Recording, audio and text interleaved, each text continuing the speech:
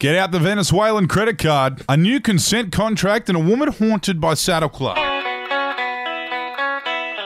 Yes, happy Friday and welcome to another edition of the Betoota Advocates Daily News Bulletin on Desert Rock FM, Spotify's Your Daily Drive and all good podcast networks.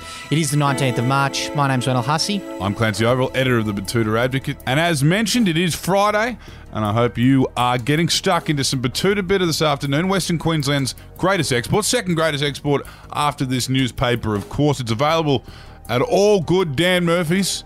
You'll find a box of silver bullets out there with your name on it. What's in the news today, Wendell? First up, finance, and quite a peculiar story here.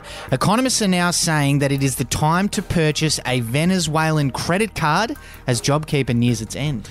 Yes, quite drastic, but a number of leading economists say now is the time to purchase an L1A1 SLR or equivalent semi-automatic rifle, as society is projected to collapse later this month when the JobKeeper scheme ends. So, if you can, these money people are saying get on the dark web or contact your local organised crime figure and sort yourself out with a Venezuelan credit card.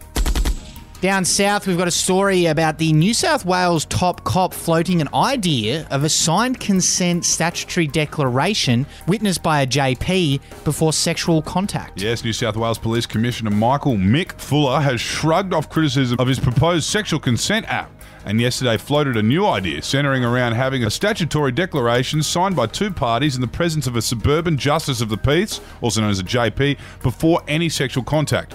Apparently the JP will stay seated in the corner of the room for the duration of the encounter, and the whole thing has drawn a fair bit of criticism from the general public. So it's not looking like it will get the go-ahead, but it is something the police like the idea of. Now, here in town, a 28-year-old has revealed she still lies awake wondering why half the Saddle Club girls had an American accent. Yes, forget pandemics, wars, elections, and global financial collapse. There's some burning questions that remain unanswered from the last millennium for local woman Hannah, a Gen Y finance consultant from the French Quarter.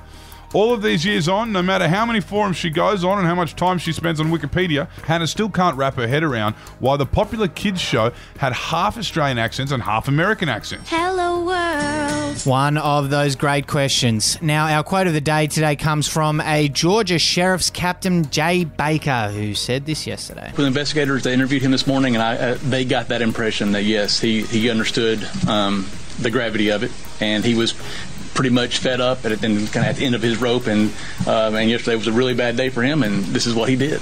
Remorseful? I'm not going to go to, I don't know if he was remorseful or not.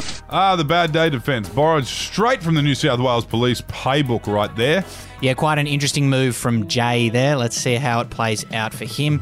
But that is the end of our news wrap for today. Thanks for your company, and we'll talk to you again later on with a weekly bulletin. See you, bye. Hooroo.